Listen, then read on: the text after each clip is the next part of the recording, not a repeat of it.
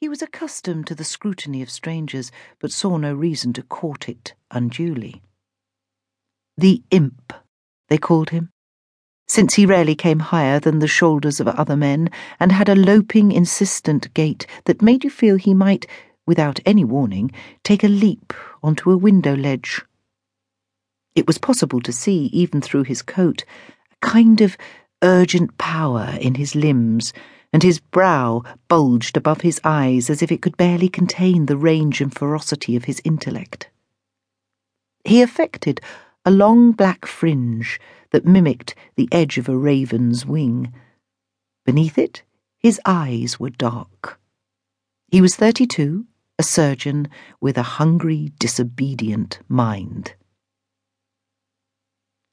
The lights went out and relit, and Garrett's destination came closer.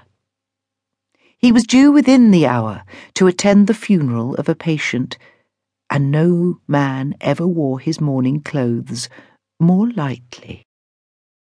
Michael Seaborn had died 6 days before of cancer of the throat, and had endured the consuming disease and the attentions of his doctor with equal disinterest. It was not towards the dead that Garrett's thoughts were now directed, but rather to his widow, who, he thought smiling, would perhaps be brushing her untidy hair or finding a button gone on her good black dress. The bereavement of Cora Seaborn had been the strangest of all he'd seen, but then he'd known on arrival at her Fowles Street home that something was awry. The atmosphere in those high-ceilinged rooms had been one of confirmed unease, seeming to have little to do with sickness. The patient at that time had still been relatively well, though given to wearing a cravat doubling as a bandage. The cravat was always silk, always pale, and often very slightly stained. In such a fastidious man, it was impossible to imagine that it was done unconsciously, and Luke suspected him of trying to make his visitors ill at ease. Seaborn had managed to convey the impression of height by being extremely lean, and was so quietly spoken it was necessary to come near in order to hear him. His voice was sibilant, he was courteous, and the beds of his nails were blue. He'd endured his first consultation calmly and declined an offer of surgery. "I intend to depart the world as I entered it," he said, patting the silk at his throat, "without scars."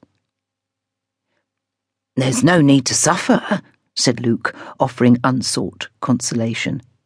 "To suffer?" The idea evidently amused him. "An instructive experience, I'm sure." Then he'd said, as if one thought naturally followed from the other, "Tell me, have you met my wife?" Garrett recalled often his first meeting with Cora Seaborn, though in truth his memory of it was not to be trusted, having been made in the image of all that followed.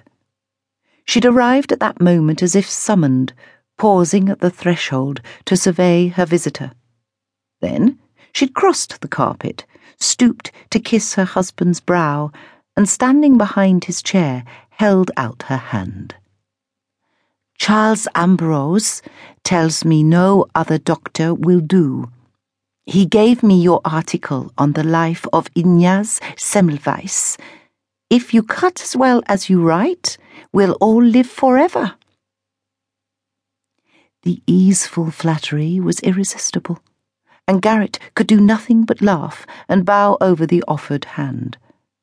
Her voice was deep, though not quiet, and he thought at first she had the nomad accent of those who've never lived long in one country, but it was only that she had a faint speech impediment, overcome by lingering on certain consonants. She was dressed in grey and simply, but her skirt's fabric shimmered like a pigeon's neck. She was tall and not slender. Her eyes also were grey.